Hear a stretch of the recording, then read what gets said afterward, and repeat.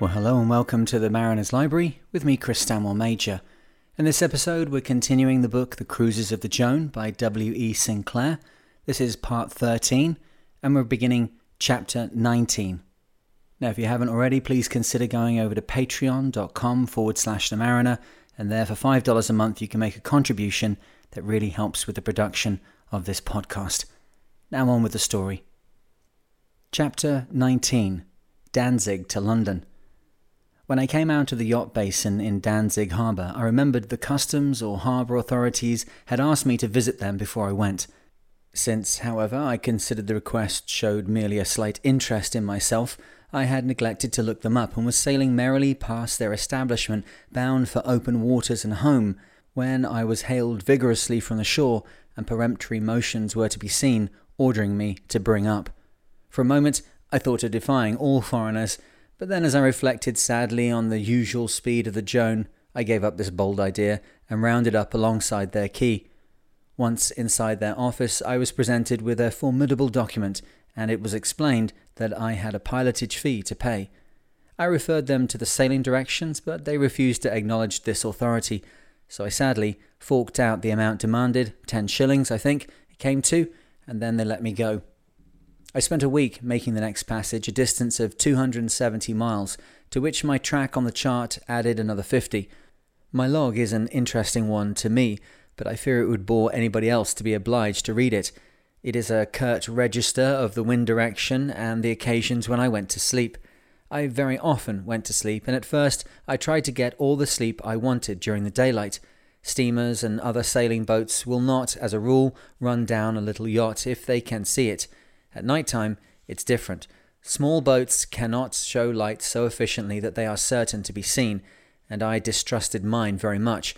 Yet I could not sleep during the day, much as I tried. When night fell, I became sleepy at once, and whenever the feeling grew strong, I yielded to it for an hour. Then my alarm clock woke me, and I looked around. If nothing was to be seen, I went in again for another hour's sleep, and more often than not, I passed the night in this manner.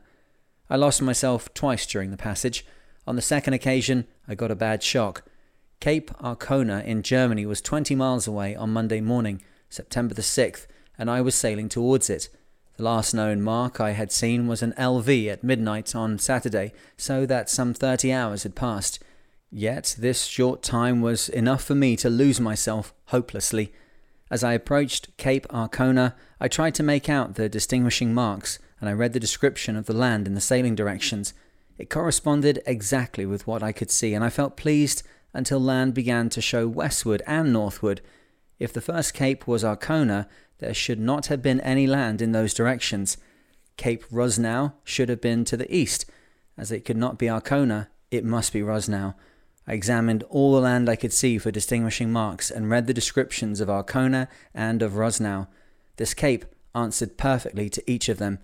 Then which of them is it? I kept asking myself, and though I waited patiently for an answer, I could arrive at none. At last, knowing that it must be either the one or the other, and knowing also that it certainly was not the one, I thought I might safely conclude that it was the other, so I laid a course for Cape Arcona. Anyhow, it's geographically impossible that it can be any part of Sweden lying as it does to the southwest of me. Therefore, it must be Germany, for Germany does lie to the southwest of me and has done for days past. It lay there the last time I saw it, and I know it did less than 24 hours ago. Then the rain fell and the mist spread, and during 4 or 5 hours I saw nothing. At 8 o'clock in the evening, the veil lifted, and I found myself in a bay with Cape Arcona away to the northeast. As this was also geographically impossible, I gave up the problem. I thought I might be somewhere in Stettin Bay, and struggled again with the sailing directions. I could make nothing more of them, except that this cape was as good as any other. All the capes answered to all the descriptions. More land opened to the northwest, and when I arrived off the cape with its lighthouse, I hove to until dusk so that the light should tell me what I had failed to find from the sailing directions. When the light did flash out its welcome signal, it took me half an hour's careful search to find the light in the official light list, and then I was in Denmark 40 miles away from Cape Arcona, and I had to retrace my way to the first cape I had seen, which turned out to be Cape Moen.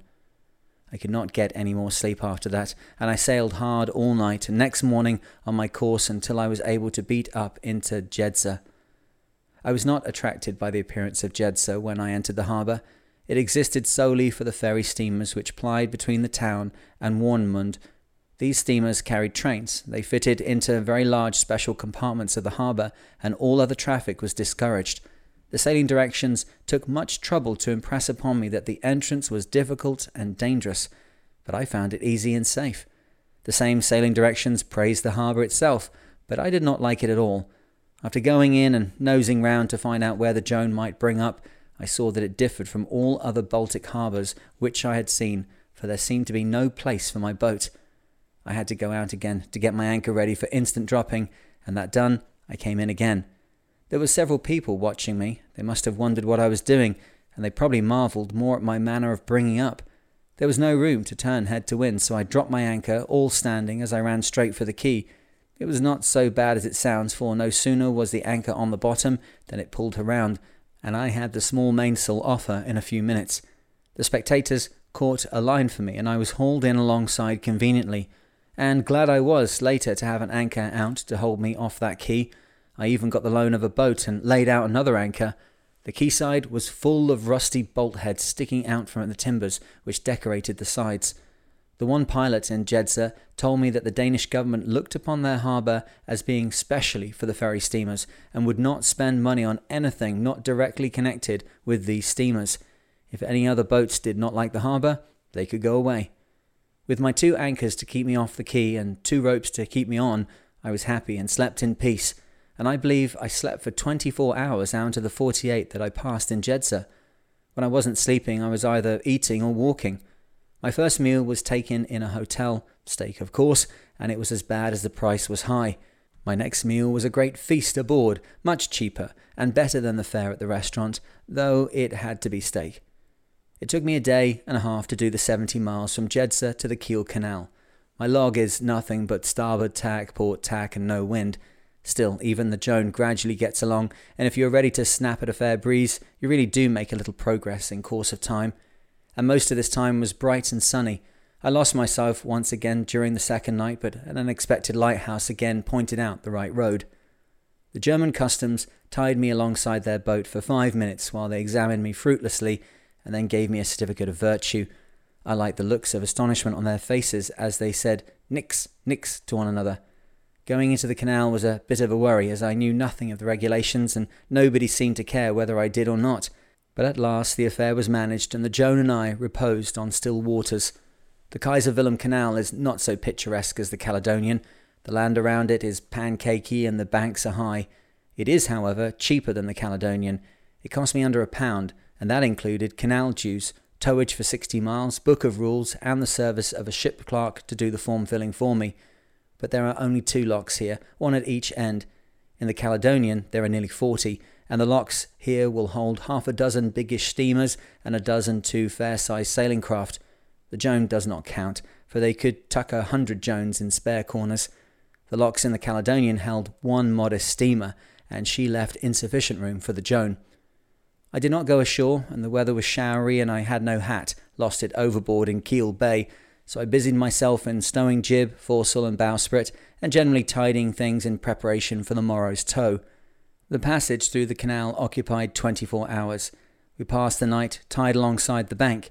I say we, and I mean we, for the Joan was one of a crowd. I think our collection of boats towed by a tug through the Kaiser Wilhelm Canal must have been the prettiest and most interesting tow that has ever passed through. First of all, there was the Joan. No, she was the wagging tail.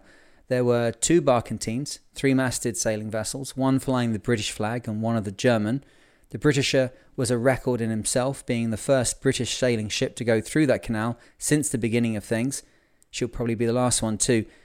They followed 3 2-masted sailors, Dutch and German. Lastly there came 3 little yachts, 2 Germans and the Joan. We formed a gay pageant with our flags flying and our washing hung out to the breeze. The latter, if possible, was one more gorgeous in colour than the former. Another tow passed us going the opposite way. It looked handsome, but there was little variety, not to be compared with ours, a mere line of 8 schooners in pairs, some black, some white, all German and no washing. All the passer-bys stared at us, and the passerbys were German, English, French, Belgian, Dutch, Spanish, Italian, Greek, Finnish, Swedish, Norwegian, Danish, Latvian, and Danzigian. There may have been others that I did not see, but these boats I saw myself. We had one exciting and joyful 10 minutes about noon at Rendsburg. We dropped one schooner and took on another.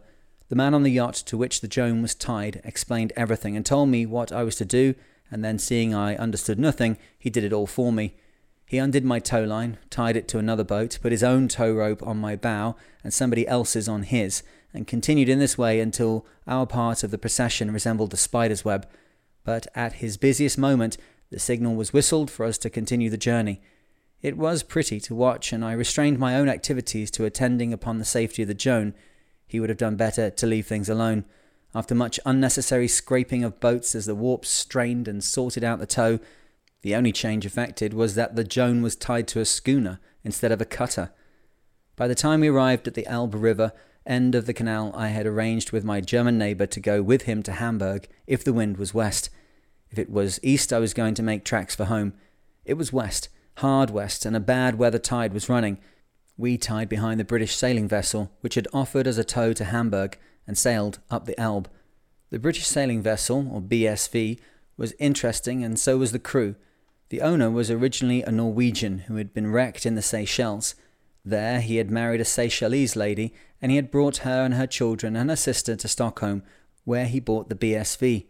He had also ordered for a crew to be sent from the Seychelles. There were about 10 of them. The mate was a young Norwegian. The Seychelles Islands were once French. They are now British, though the inhabitants still speak French. The Norwegian owner and skipper was naturalised British, and he spoke English. The ladies and children spoke French. The mate spoke German. The locals from Seychelles spoke a gibberish which was a kind of deteriorated French. They understood nautical orders in French and English up to a point. Okay, I forgot that the captain spoke French and the mate English. Oh Lord, it was awful. I would address the mate in French, which he did not understand, and he would reply to me in Norwegian. In the middle of our efforts to find the most suitable language, up came the German yachtsman, who spoke his own language only. He said something in German, to which I sorrowfully replied in English that I did not understand him. The mate had by this time got his bearings and spoke volubly to the German in English. This made the German stutter. However we contrived to get at one another's ideas, I don't know, but anyhow, everybody laughed and laughed and laughed and laughed. It was a merry ship. We laughed as we enjoyed our dinner with them. The BSV anchored off Altona on Wednesday, September the 15th, and I set sail in the Joan and found the yacht basin below Hamburg, where I was invited to stay. I was told that the town of Hamburg had built this basin for yachts. There was accommodation for a couple of 100 yachts, each moored in its own little compartment, so that you could step upon a floating wooden platform and walk along it to the shore. There was a clubhouse there where you could get meals, and there were facilities for watering your boat. I do wish that London would build one of these. I spent Thursday in Hamburg, convoyed by my Bohemian German acquaintance of the yacht. He took me into the docks and over a pilot schooner which he had bought with a view of making a world tour in it. You may conclude that this made me a little excited, especially as he wanted to make the affair pay and was hard up for money and crew. As I was in almost as bad a predicament, we made a pair. I wandered all over the boat and sighed a good deal, but as we couldn't stay there moaning all day, we left the boat and found a place in Hamburg where we ate a good and satisfying dinner for 8p. The evening we passed at the house of a man who is much interested in boats. He is a yacht designer and writes amusing stories for a German yachting paper. I promised to write to him when I got back home a short account of my trip so that he could translate it for his paper. His wife and he came aboard the Joan this morning, and as the only hospitality I could offer them was tea made in the English manner, that is to say my manner, I made tea for them. They drank it and praised it, and this I thought extremely good-natured of them, for it must have been a little like wormwood to their palates. In Hamburg, I made a weak attempt to buy the charts for my journey to London, but the attempt failed. Really, I was not inclined to spend the money required. It seemed to me that by the aid of the excellent voyage of the Elbe, and by my recollection of the passage up the river from the southern end, I could safely make my way into the North Sea. Once clear of the land, I could lay a course for the Shipwash, being convinced that the North Sea between the Elbe mouth and the Shipwash LV was deep enough to float the Joan. The course could be found from the latitude and longitude positions given in the nautical almanac I had on board. At once, in sight of an English mark, I was provided with charts sufficient to get me home. So I brought no charts in Hamburg. My German friend gave me a coloured map of the Elbe, which turned out to be quite enough for my purpose.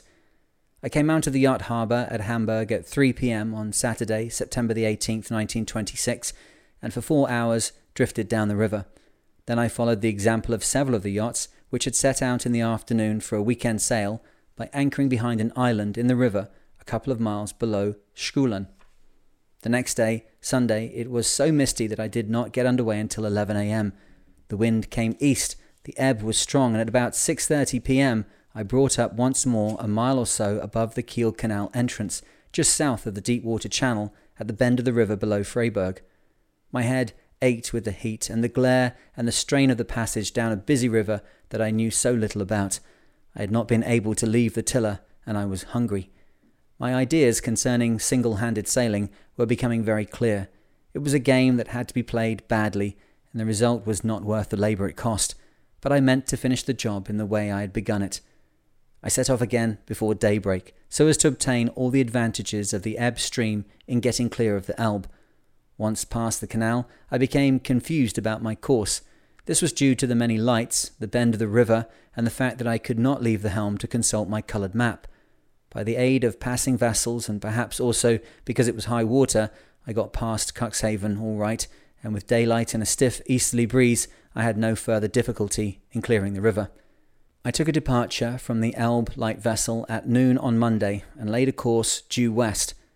Heligoland could be seen to the north, and at 4:30 p.m. I saw a light ship, the Weiser, due south. 2 hours later, I considered I was well away and altered course for the Shipwash light vessel, distant 230 miles.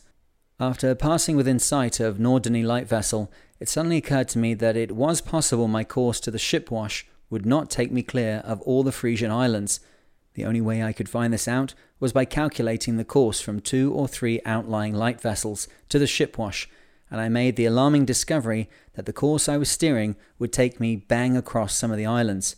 So at 8 p.m. I altered to due geographical west to avoid Borkum Rift, 43 miles from Norderney. Throughout the next day, I sighted only an occasional steamer. During the night, in a calm, I had 3 hours sleep. In the morning, too much wind blew, and I pulled down a couple of reefs. Later on, I shook them out. Most of the day was spent in sailing like this or heaving to for a meal. I made less than 40 miles this day. At 10:30 p.m. on Tuesday, the wind had died away to almost nothing, but there was air enough to keep the boat hove to on the starboard tack, pointing northwest, and with side lights and stern lights showing and no traffic to be seen, I thought it an excellent opportunity to snatch a little sleep. I remained in my bunk till 3 a.m. when I rolled out and looked round. There was still no other boat than the Joan within view. The boat was still on the starboard tack, and as she had been left and there was a little more breeze. I estimated that she had sailed 5 miles on a westerly course during my sleep, and I entered this in the log. How far she had really travelled and in what direction, nobody knew, of course, but the distance was unlikely to have been many miles out, for any great increase in the wind would have wakened me. That was a thing I could be certain of. But the wind might have shifted round the compass for all I knew. There would be nothing in the motion of the boat to tell me that. The 5 miles might have been as much as 10 or as little as 4. The direction may have been right on my course, or it may have been in the opposite direction, or in any other. Being now properly awake, I sailed the boat. This means that I sat in the well and steered her. By my reckoning, the Shipwash lay 130 miles away in a direction south 33 degrees west by compass, or put into other words, I had to keep the compass pointing southwest by south. It was tiring work, and for 5 hours I did this in the light wind, and I judged she had made 5 miles in this time. At 8 o'clock I took an altitude of the sun and calculated my longitude. It was more to keep myself occupied I did this, for the result was of little value. The answer depended for accuracy on my knowledge of the exact time at Greenwich. My watch was supposed to give me this, but the only thing I ever knew about the watch and its rate was that it would by no means give me Greenwich time. Still, it was a part of the ship routine, and the results might be interesting to compare later with what they should have been. From 8 to 10:30 the boat sailed 6 miles, and then I hove to because I was hungry and meant to have a good feed. I brewed a pot of coffee and made a very fine omelette with 4 eggs. I like omelettes when I make them myself, and I'm a first-class cooker of omelettes. This, with bread and butter and marmalade, made me a good breakfast, which I thoroughly enjoyed, and I had no compunction about the time I spent over it. The wind was light, and the boat moved slowly over the calm sea at 2 miles an hour. The sun was pleasantly warm, and if I sweated myself, I couldn't make the boat go much faster, so why bother? It was just the occasion to read, sleep, feed, or do any other like useful deed. At noon, I got my latitude, and then a good breeze sprang up, which made steering a necessary and encouraging task. So I sat cheerfully at the tiller and sang my songs with nobody to complain at me, and declaimed the rhymes I could recollect, and thought much aloud about the cruise and the slow progress I made through being alone. The breeze lasted for 5 hours and accounted for 20 miles. Then I hove to again because I wanted a hot drink and a meal. This time the meal was what I generally call a cracker hash. A pan full of onions was fried brown. While they were doing, half a tin of bully beef was cut up and heated over a saucepan of boiling water. Then the two were mixed in the frying pan for a few minutes, and a mound of excellent feeding was piled on a plate. Every scrap was eaten, and I finished with a mug of coffee. By this time the wind had increased so that I took in one reef for comfort, and when at 9:30 p.m. we began to get a few waves toppling aboard, I hove to again. I did not intend to get myself and my stock of clothes soaked if I could avoid it. Plainly, it was a signal for another pint of hot coffee and a bite of bread and cheese, and the coffee was made strong and was liberally sweetened with condensed milk. I was indulging myself in this way, glancing around from time to time, when I noticed the reflection of a light away to the southeast. I watched it carefully, and at last came to the conclusion that it must be a lighthouse or a lightship. If so, it was important to find out what the light was. I find no account of this light in my log. That is to say, there is no description of its period. I suppose this must have been because the light was so far away that the waves prevented my timing it. The problem of finding out the light took me some time to solve, but by the use of squared paper, marking my estimated position and course and the position of the various lights within a wide circle from where the Joan was, I finally made it out to be the Terschelling light vessel. This fixed my position and helped me to believe that my own calculations had been, well, good enough. I'm not going to praise their accuracy. I remained at the tiller after that and sailed the boat whether I got wet or not. It was necessary to get away from those islands. Having no chart of the coast, I considered that the most prudent plan was to sail away from them as fast as I could. So I sat there and sailed her till 9 o'clock the next morning, when the wind dropped a great deal and I hove to again for feeding and washing. Thursday repeated more or less the events of Wednesday, and at 11 p.m. I felt so utterly sleepy and tired that it seemed dangerous to let myself get any worse, so I hove to and slept while I had the chance. I set my little alarm clock to wake me in an hour.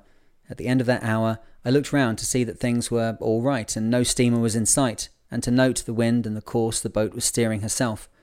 This routine I maintained for the rest of the night, and by 8 a.m. on Friday, I felt I had done myself well, and so set myself to sail the boat as before. Soon after 2 that afternoon, the wind died away completely, and we drifted in a light mist. At 3 p.m., to my astonishment, I saw a black bellbuoy. We drifted past it too far off to read the name painted on it. According to my dead reckoning and celestial observations, I was too much to the east to be in the neighbourhood of such a mark. After a diligent search in the list of buoys along the part of the English coast, I made out that it must be Smith's Knoll Buoy, 20 miles east of Yarmouth. This was on the latitude I had obtained at noon that day, but my watch had so far misbehaved that it had placed me 50 miles away to the east, and not only that, but my estimated speeds had erred, or perhaps the little boat had been going along faster when I was asleep than I had had any notion of. I was now across the North Sea and definitely located, but I had still a hard struggle before me to reach a harbour. Twice at an interval of 18 hours did I get a sight of the shipwash light vessel.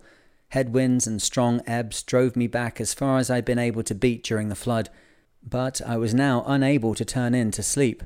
You can do this if you are well away from the shore, but in a coastal trip it is very risky. What with the coast and shoals and the channels and traffic, you must be attentive all the time. So it meant sailing her all the time without sleep.